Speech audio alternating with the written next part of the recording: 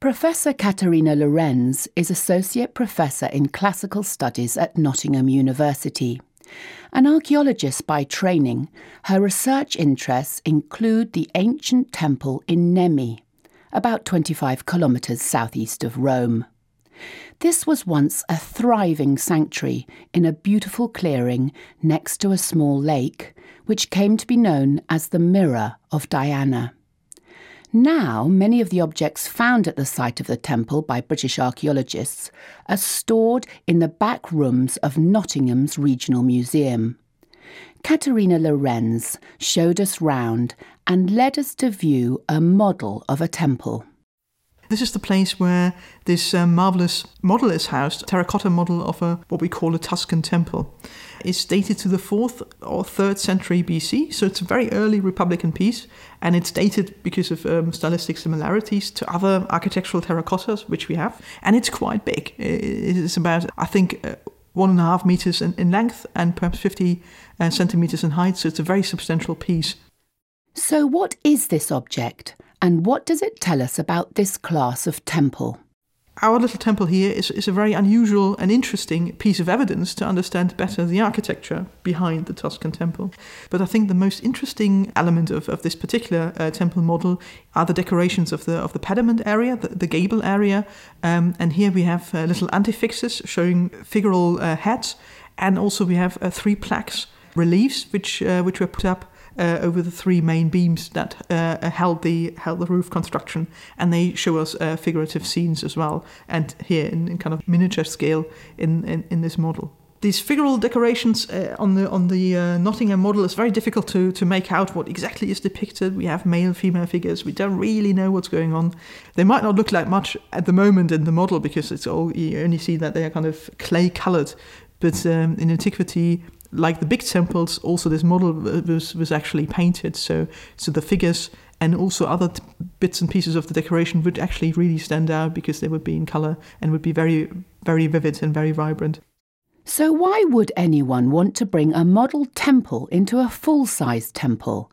And what was its role in the rituals that happened there? The answer is we don't really know. It was probably not an architectural model for like an architecture competition for the building of the temple on the site. That's a modern concept. That wouldn't have been the case in antiquity. And the most straightforward idea people have come up with is that it was also a votive of some sort, something people dedicated to the sanctuary in order to get something from Diana or from the deities which were worshipped at the sanctuary. There's lots of detail in the model which doesn't really make sense in a votive, or doesn't make too much sense in a votive. But I suppose you could argue that it's a religious object, so it has detail, but doesn't necessarily have to have some sort of function. It's enough to have the detail to make it a powerful religious object.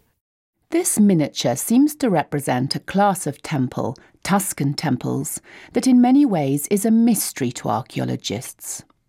As the supporting columns were made of wood, which over time leaves virtually no traces to help us recreate its appearance, we only have the evidence of the shape of the foundations, plus whatever we can glean from broken fragments and scattered roof tiles. So could this model temple, this miniature, be an indirect source of evidence telling us about an actual temple that existed in the sanctuary of Diana?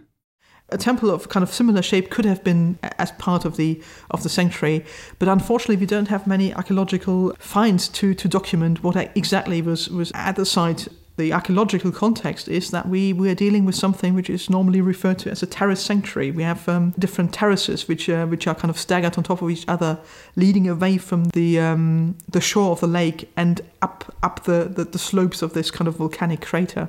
So the only thing we really have to go by is the architectural decoration which has been found in the sanctuary area, which indicate that there were different phases of temple building activity, or at least there must have been different buildings to take the terracotta decoration.